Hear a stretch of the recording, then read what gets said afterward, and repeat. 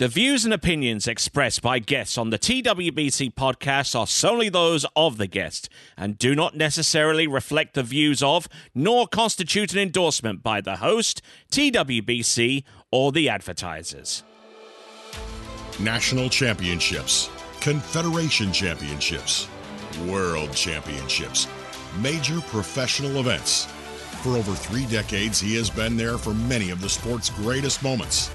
And now he brings you even closer to the movers and shakers in the world of high-echelon tournament water skiing. From the founder and creator of the Water Ski Broadcasting Company comes the TWBC Podcast. And now here's your host, Tony Lightfoot. Well, greetings, salutations, and welcome indeed to this edition of the TWBC podcast. My name is Tony Lightfoot. Glad to have you on board once again, and it is with a distinct pleasure that I welcome my latest interview guest to this podcast. Those of you that are closely involved with trick skiing, or even indeed with trick skiing products, will know this name and know the company with whom he represents and actually owns. The person who I'm referring to is, of course, Mr. Russell Gay. How are you doing, sir? Good, Tony. Thanks for having me with you. Not a problem at all. So you're here talking to me over the phone from Central Florida. I'm in Baton Rouge, and just a few minutes ago, before you actually made your way to the Masterline, the company you own and operate from Winter Garden, Florida. You actually dropped your youngest daughter off to gymnastics practice, right? Yeah, that's right. My youngest one, Ella, she's big into gymnastics, and so she's going 4 days a week to gymnastics. So we had to take her out to gymnastics this morning, and then I'm talking to you from Masterline here. So we're in a new location. We're right downtown Winter Garden. We moved into a new building this year, and that was a big project for us. And but we got a great newly renovated facility in downtown Winter Garden, and great place for skiers to come visit and see our product, and we'll be expanding to have a showroom and everything here as well. So we hope that more people will be able to stop in and see our products and be able to come see us. Yeah, because I went to your former facility, which was a little ways down the road from Claremont going into Winter Garden, and it was basically a little office attached to a warehouse. And I mean, what kind of struck me about that facility is, it was really straight down simple. You had the bulk ropes and everything. The manufacturing methods and all of that concerned. So that's what kind of took me back, and it's good to hear that the water ski the TWBC podcast actually has a little bit of the pleasure of highlighting the fact that you're kind of moving onwards and upwards with Masterline to a brand new facility. Yeah, we're happy to be in the new location.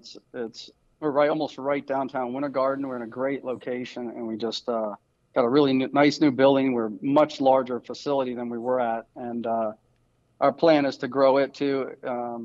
And also expand this building, and eventually probably bring more of Eagle here and incorporate that here with our business here. We got a whole nother facility in Houston where we make all of our Eagle product. So, which was about the size of the other location that you had been to. But now we've expanded here and have a little bit of room to grow here. And I think this will be a great spot for us, especially for customers to be able to come. We're right in that area with Winter Garden, Claremont. The ski schools are all close. Mm-hmm. We're right in line with going from all those places to the airport. So it's an easy location for most of the skiers come to Central Florida to visit. So I think that'll be great. Yes, and producing products proudly built in the United States of America, no doubt. So let's go all the way to the beginning a little bit, because probably not too many people know of your origins within the sport. I mean, you're in Central Florida, but much of what you did in the early days with the sport was up in the Northeast, from as far as I can tell. Isn't that correct? Yeah, I grew up in Virginia, so it was something I did Memorial Day weekend till Labor Day weekend. Growing up, we lived on a lake when I was very young, but I didn't really ski at that time. And when I was about 10, we moved off of the lake into the little town, which was about 30 minutes from where our ski lake was, or wasn't a ski lake. It was a big public lake. And my dad had grown up in skiing when he learned to ski at camp, and then got really interested in skiing. And then he had built that house out at the lake and was trying to continue going skiing. So that's how I got into it, through my parents. My mom skied a little bit, my dad skied, and they got me into it. And then, it was something I did in the summer through middle school and high school. And my main sports growing up were mostly running. I got into swimming, and I fell in love with triathlon, and I spent a lot of time doing that. So that's what kept me busy all the rest of the year, but kept me fit and ready to ski. So when I did ski, I was able to ski a lot. At probably 12 years old, I discovered Bill Peterson's, and my dad sent me down to ski school. I came down to Bill Peterson's, and that first winter in like Thanksgiving, and there was only two people there. There was Bill and Randy Schoner, who Randy works for me now. So wow, it was a fun time. Randy was an amazing skier. He was a great coach for me growing up with Bill.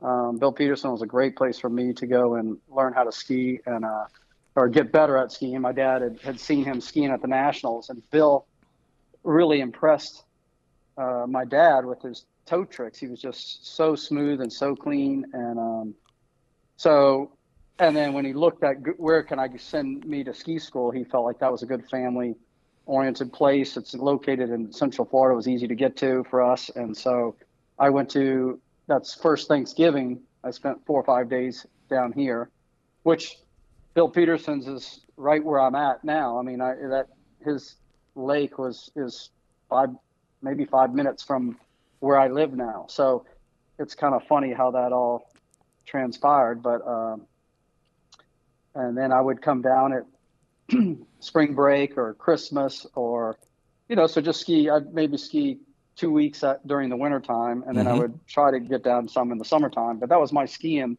through until college. You didn't do any other events than trick, right? No, I did all three growing up.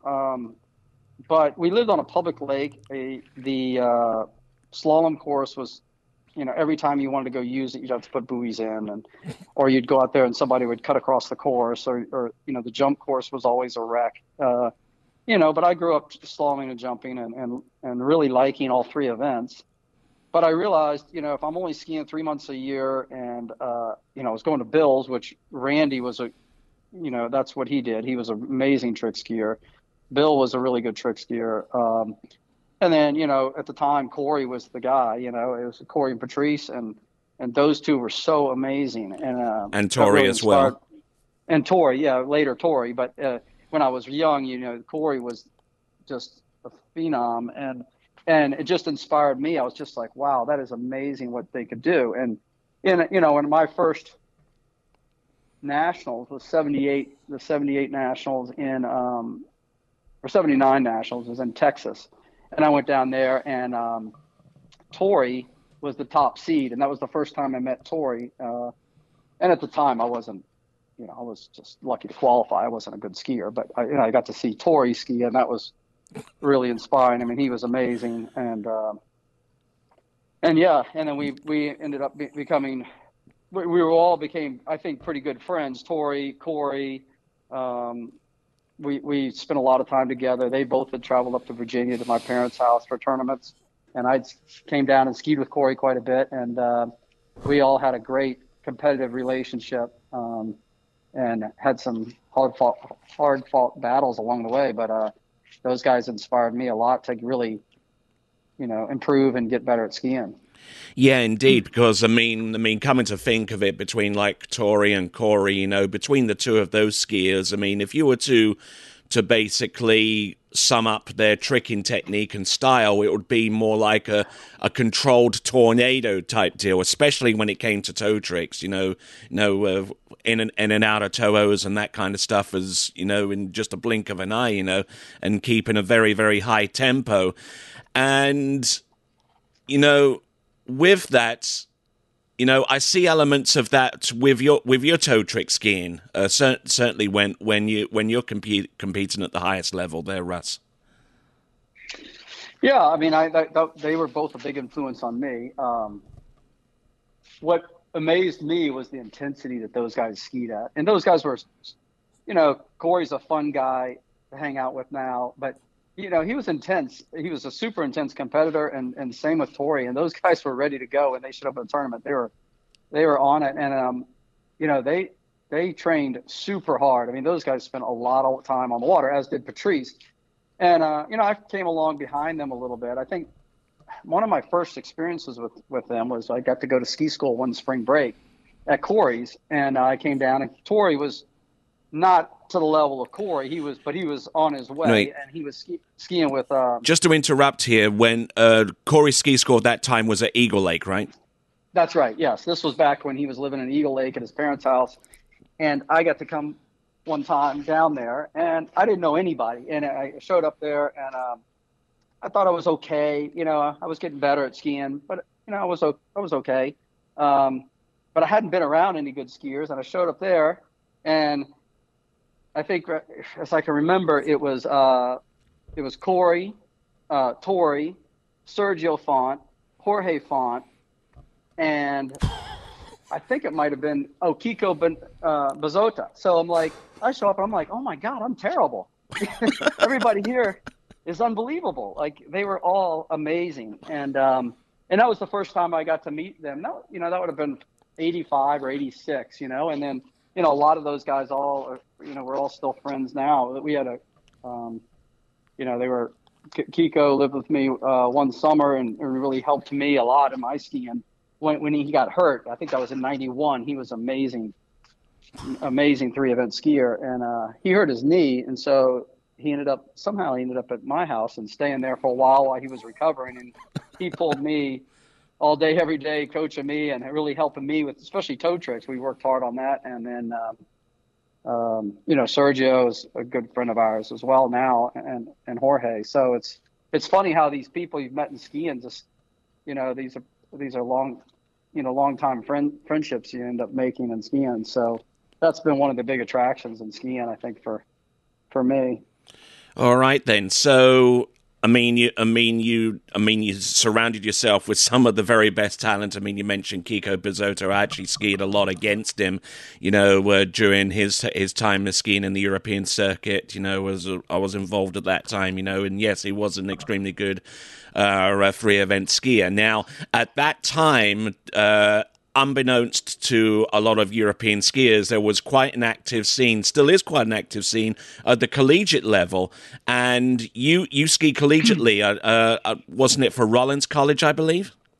Yeah, that's right. So that's, where my skiing really took off. I was just skiing summers and just, but I was doing triathlons. I was competing a lot in the wintertime in cross country, track, swimming.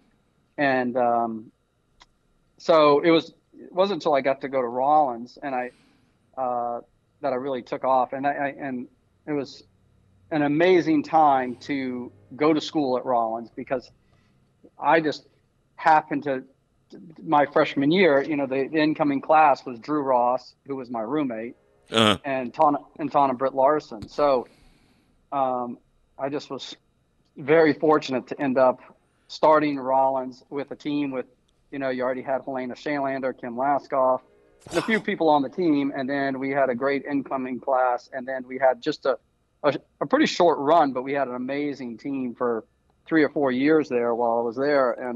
And led by the legendary Warren Witherell, right? That's right. And Warren was a great collegiate coach. He was very organized. He really had the team, a great recruiter. So he was able to bring in all these people, and Rollins didn't have scholarships. So, none of these skiers were getting scholarships to go there, but he was able to recruit them and get a good group of people there. So that was really a big learning curve there. I mean, Drew was a big influence on me, which seems kind of crazy as he's a slalom skier, but he did 3 events at the time, and he was very interested in tricks. Yeah, as is evidenced, down the line, because his daughter is like one of the greatest trick skiers competing right now. And that's where he learned a lot of the tricks. That was a good thing about Drew. I mean, he really focused on slalom. I think Warren was a great influence on Drew and helping him just start to develop his thought process and his technique. I don't know if he implemented too much of what Warren was teaching at the time, but I think Warren was a very analytical guy that was always working on skis, always working on technique. And then I think Drew is, a very intelligent guy, and he took that, I think, instilled that in him, that, to analyze all these things. And he liked to come down, and he would ski. He would come down and drive for Ton and Britt, and Brent Larson would come and coach, and they would be out there for hours, and Drew would just be, soaking in all the instruction. So he picked up a lot, and he helped me a lot with my skiing as well. And then he would go to Ferraro's. So like a few times we would go down to Mike Ferraro's down in West Palm in the wintertime. We'd go down there. I didn't go as much, but I got to go a few times. And that was really that was a great time to go down there. And I started to learn a lot, because that's when Amric was down there skiing, and Craig and Jarrett were down there, and Mike and Tangy was starting to, be down there. And Tangy was, both Mike and Tangy really influenced my skiing, and then definitely, watching Craig and Jarrett and Amric. And at the time, I think the 89 Worlds were in West Palm, and at the time I wasn't at that level. I was improving a lot and really quickly, my freshman year at Rollins and sophomore year, and then at that videotape, from the 89 Worlds, it had such great coverage, and I wore that thing out, and I really analyzed like those skiers. Amric at the time, that was the first time we really got to see Amric, and I was like, wow, that was a whole different style of skiing. And then, you'd watch the video of Patrice, and it's just incredibly clean, like crisp, just the skiing was amazing. And so I started trying to incorporate different aspects of those skiers and learn from, what Craig was doing, or what Patrice was doing, or Amric was doing. And Amric was coming out with a much shorter rope and much slower boat speed, and everybody was going, Corey was at the other end of the spectrum trying to go really fast, and he and Patrice were going super fast with a long rope. And then I think people started changing up a little bit, and they started bringing it kind of maybe more in the middle there, but you started picking up aspects that why certain things were working for some, body overs maybe, and because I distinctly remember the commentary from Dave Benzel at that time. Oh yeah. Basically transitioning from one round or from practice into the round of trick skiing, where and hopefully I'm quoting verbatim. He cleaned up his tricks by shortening the line and dropping the boat speed in that particular effort, and that produced a world title there from him. Under rather controversial circumstances, granted. But he came through for the win at that time in '89. Yeah. Oh yeah. And at that time the judging was totally different. There wasn't the boat judging from the boat. There wasn't the video review and all that kind of stuff. So it was I don't know how they called tricks those. Because at that level of trick skiing at that tournament is incredible, and you can't look at the scores. When you look back on some of the skiing, you can't just compare scores, because the flips came in and made a big difference. But the level and the quality of the stuff that those guys were doing at that tournament in '89 is really, in '87. If you go back and watch the Worlds from was it in England there? Yeah. Man, Torrey had a toe pass there that was just unreal. I mean, I think he did a toe line 5 front to finish off his run and almost got that in time, which would have been, like a 6,000 point toe pass. Like, it's just the quality was pretty high even back then, but you can't compare points to points because, as time changed, people put more time into the flips and less time into the toes and the maybe the spins and that type of thing. But yeah, that was a fun tournament to watch, and I learned a lot there and started to try to implement those. And then I think that's really what helped set me on the path to where I could then compete at that level. And my time at Rollins and being around all those skiers and that kind of thing. And I was still competing in triathlon some, and I started to phase out of that and mostly just focus on skiing and really put my effort into that. So. And of course, you were involved in triathlon long before it was included into the Olympic program, as far as I can tell. But we can circle back to that a little bit. And I'm glad that you mentioned trick points, because mine and your good friend, John Horton, whom I spoke to in the previous podcast, when I pressed him on the issue on how you would improve the sport, he immediately said, go look at trick skiing and see if there's something you can do with the point values, because they need some serious changing. Would you be in that camp? Yeah, it's the hard part with tricks and changing point values is it's hard to just, really target each trick and figure out which. Overall, definitely something has to be done. But then it's always about, like, the new things people are doing sometimes seem hard, but as you progress and you spend a few years doing it, then those things aren't quite so hard. And now when you look at some tricks and you really compare, like, a wake 7 front to front or a ski line 7 front to front, well, like, those two tricks which is crazy, is the same point value. They're totally, I mean, to step over the rope is really adding a lot of difficulty. I think the flips are too high for the basic flips. So you have your back flip and reverse, which are 500. That's probably okay.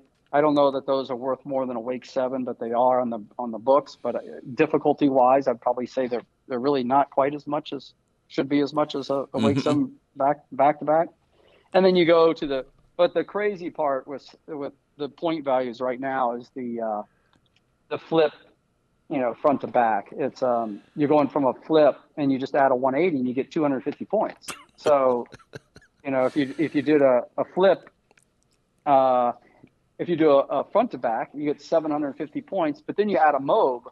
So now you got to add a handle pass and a front, and you only get 50 points for that. So if you did a front to back, flip with a front to back on it and landed, and then you just do a front, you get more points than if you do a mob. And so to me, the front to back is just way too high. And I remember there was a lot of criticism when they made the back to front 550. And when you look at it, a back to front is probably, to me, if I had to go out and do one flip and there's a flip, you got to pick one flip you don't want to fall and it's freezing cold, I'll do a back to front. That's easier for me than just a straight back flip. To me, it just feels so effortless to do a back to front flip. So 550, made sense at the time. I was like, there's no risk in that. And so, but I think maybe I wish we could have had the front to backs more in that line, because, now you have and I started doing mob 5 front and mob front to front. I was the first person that was really pushing those flips, but I wasn't really getting rewarded with those for those tricks. But to me, I was like, I wanted to do those tricks. I thought that was going to help push trick skiing forward. And now you watch like Joel Poland, he's doing some really interesting flips, some fun stuff. He's pushing the sport forward, but none of those things are going to score what they are, worth. So, it seems like no matter what flip you do, you get 800 points. So you get, the back-to-back mobs are way too high compared to a front-to-front mob. And then, if you're doing mob 5 front, you're only getting 50 more points again. So you're only getting 100 points.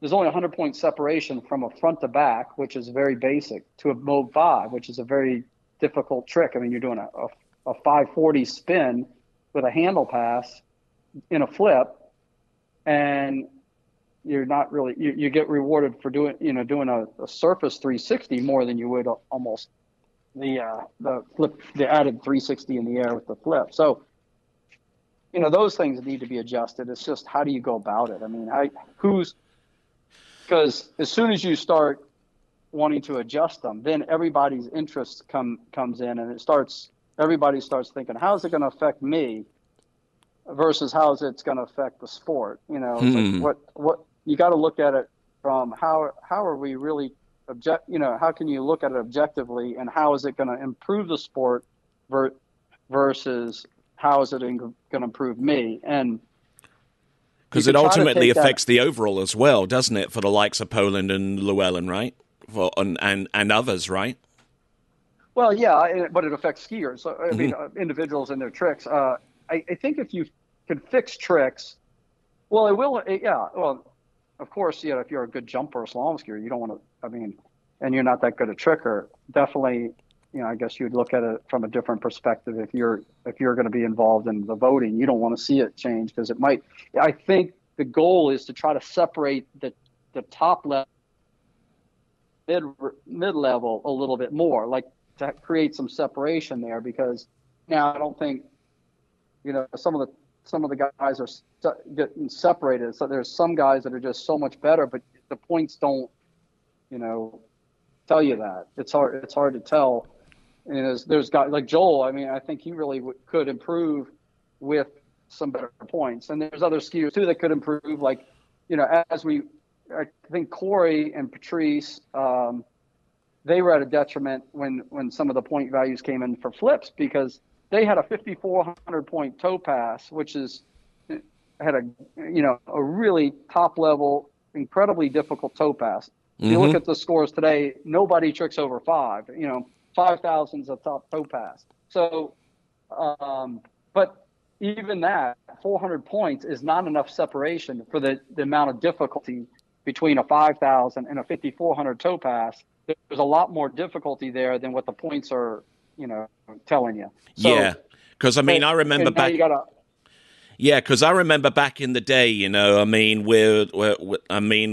when ski lines came into being, phasing out from like the line steps, which has since been outlawed within trick skiing for some unknown reason.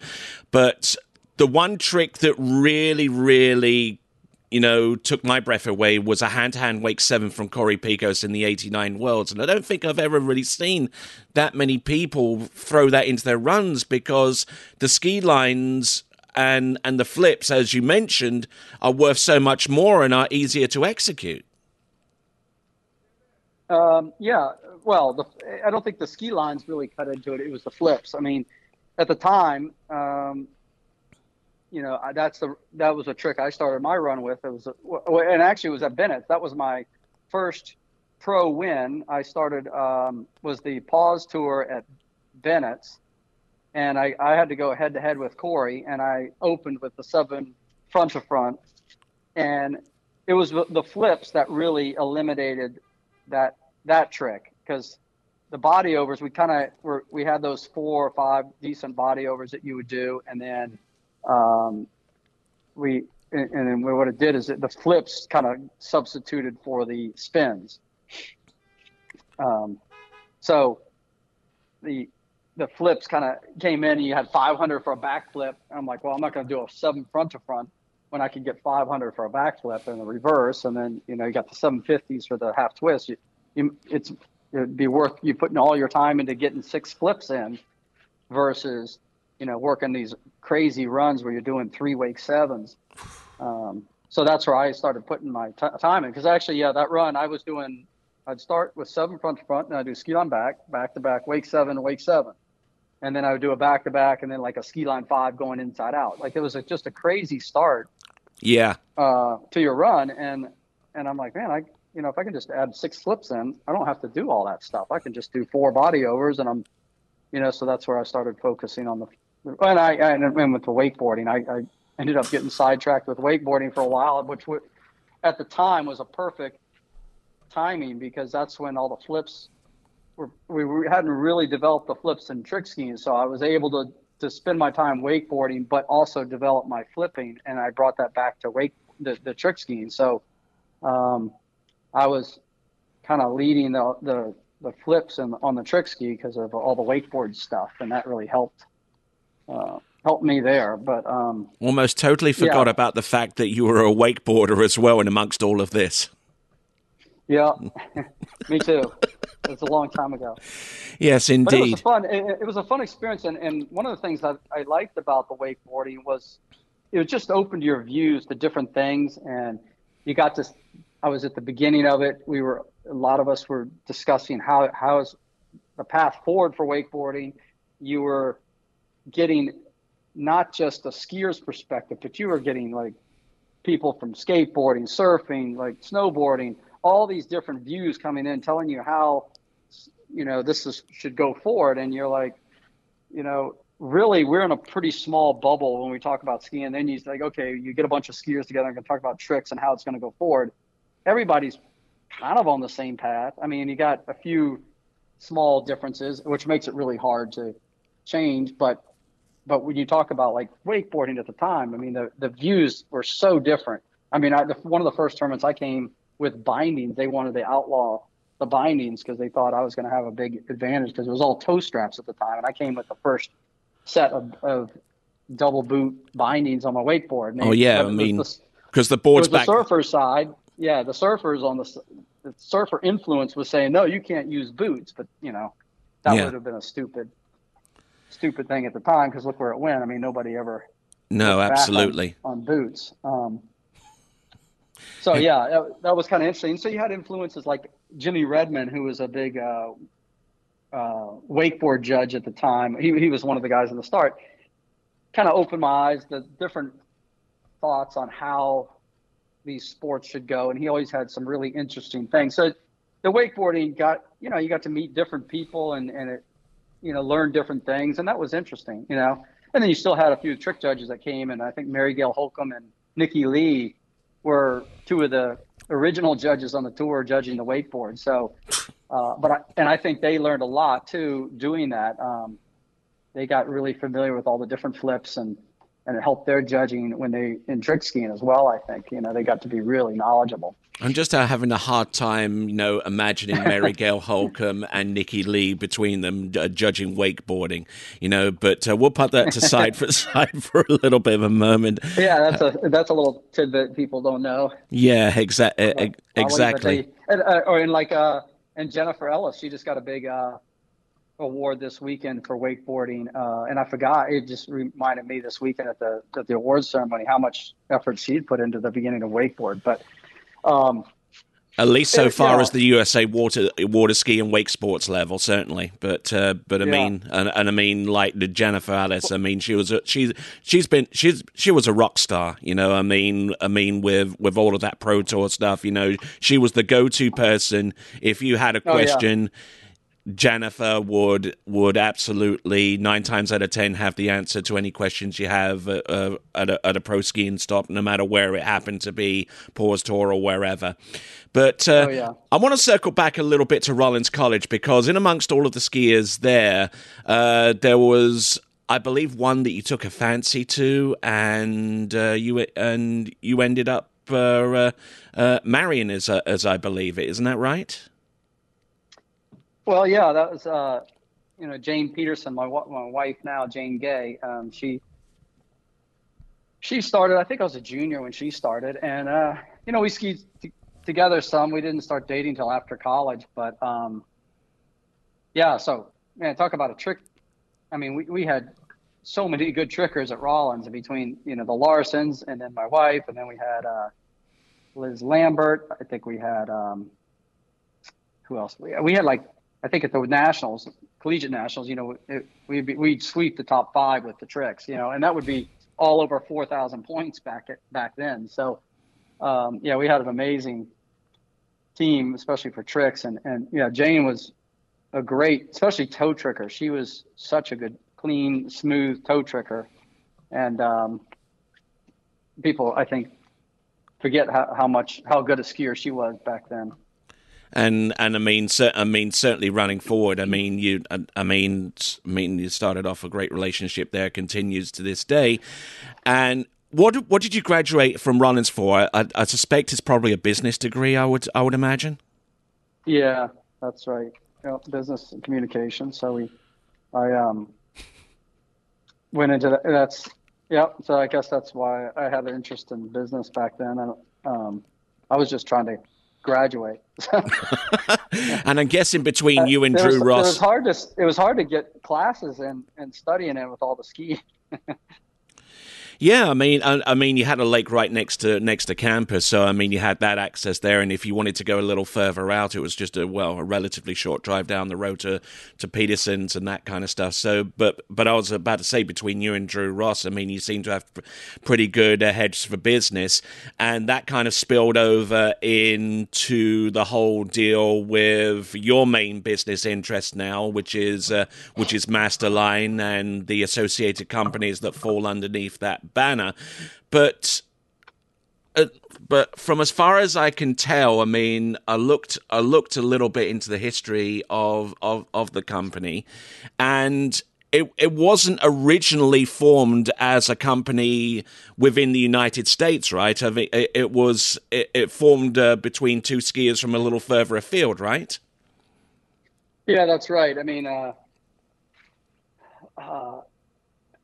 Mick Neville was the one that was the main. Mick and Karen Neville were the main people involved with Masterline. I think not Brett too shabby Thurley a tricker himself. That's right. Yeah, and Mick was an incredible overall skier and slalom skier, and he started the name Masterline from him winning overall at the Masters. That's how he came up with the name Masterline for the company. So, and then he was involved. I think Brett Thurley had a little bit of involvement with it at the beginning. I actually remember there was a picture of them in like a waterskiing magazine, advertising their products, and at the same time they were sitting down, squatted down, like eating tubes of Vegemite at the same time, Yeah, yeah, probably, yeah. So Mick, and then I graduated from Rollins, and then afterwards, and I'd gone to ski it with Sammy a little bit, but Sammy lived out in Windermere and I'd gone out there and skied at his school a few times especially when I was at Bill's. If I just to go somewhere else, I'd go run over there and ski some with him. And that was another big influence, is really training with Sammy. And the first time I rode the boat with him, you're just in awe. It's like, oh my gosh. I mean, the intensity level too, because I wasn't used to that. You're used to seeing my dad ski and people like that. And then you go and sit, you jump in the boat and watch somebody at that level. You're like, wow, it's just a whole different deal. I mean, the intensity level that they're training at, and that was even Sammy tricking. He was amazing tricker as well as, overall skier. But Sammy, I rode my bike. I'd come out to Windermere all the time and ride my bike. And one day I rode by and I saw a for sale sign out front of his house. I was like, wow. I couldn't believe he was selling his house, but he had built a house right next door, so he was selling this house. So I ended up purchasing the house that he was selling, and that was after I graduated from Rollins. And then so I got to live next door to Sammy. And my first morning, I remember waking up and I look out the window, and I had overslept, and I opened up the curtains, and I was like, there was like 30 people on my beach, and I'm like, wow, what's going on? This was like mid-May, and it was everybody there coming to train with Sammy, because Sammy had I think he had the boat, or he had a couple of the drivers that were going to drive at the Masters. Mm-hmm. And so, you look out there, and everybody that's skiing in the Masters is sitting on the beach. It's basically on the dock and on the beach, and I'm like, wow, I didn't know. Let's get the tournament done already. Let's get some judges. Let's get the tournament done. So I was like just in awe. I couldn't get outside fast enough, and then so I got to grow up, have and Mick and Karen would train Bruce and Tony a little bit.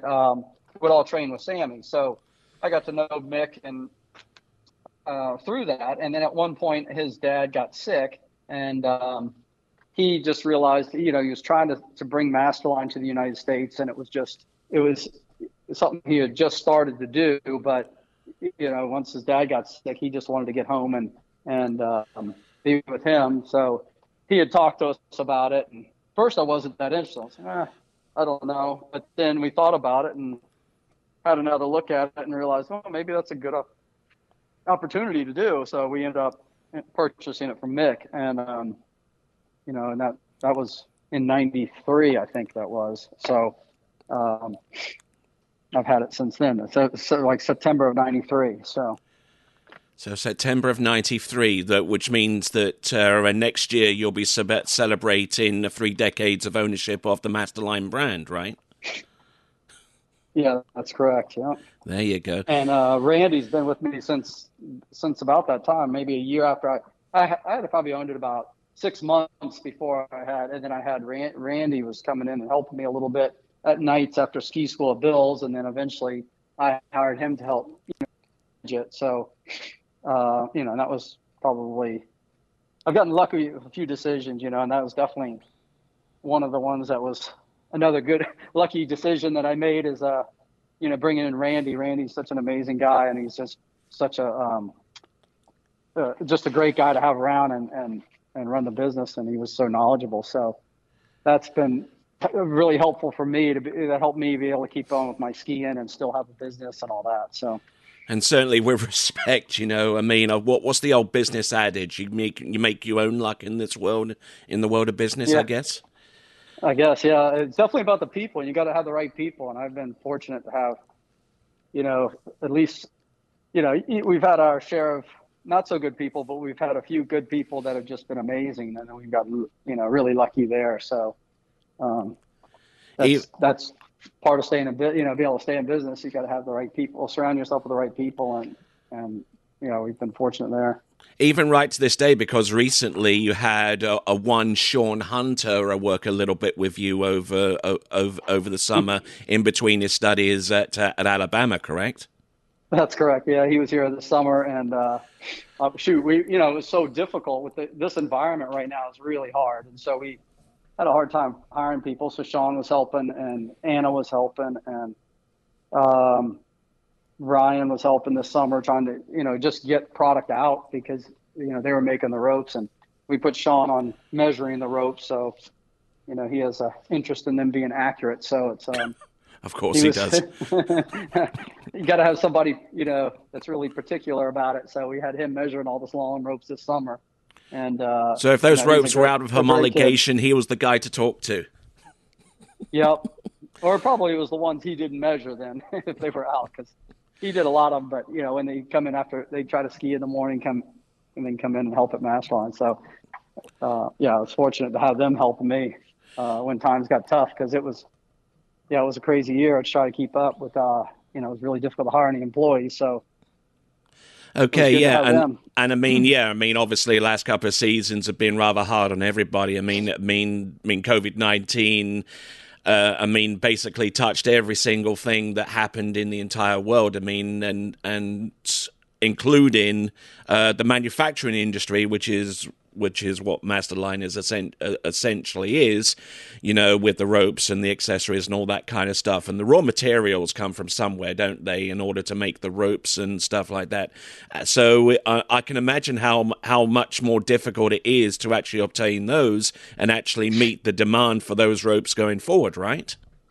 And with that, we'll take a little bit of a break here and conclude this part one of my interview with Russell Gay. We thank him so far for his participation. The next time you hear the TWBC podcast, we will be rejoining him with the answer to that question on part two. So until then, it is ciao for now. Thank you for listening to the TWBC podcast. Be sure to check out our website at waterskibroadcasting.com. Links to our presence on major social media platforms can be found there, as well as updates to our webcast and this podcast. Duplication or rebroadcasting of this broadcast without written consent of TWBC is prohibited. Subscribe to us on your favorite podcast platform and be sure to join us next time for the next edition of the TWBC podcast.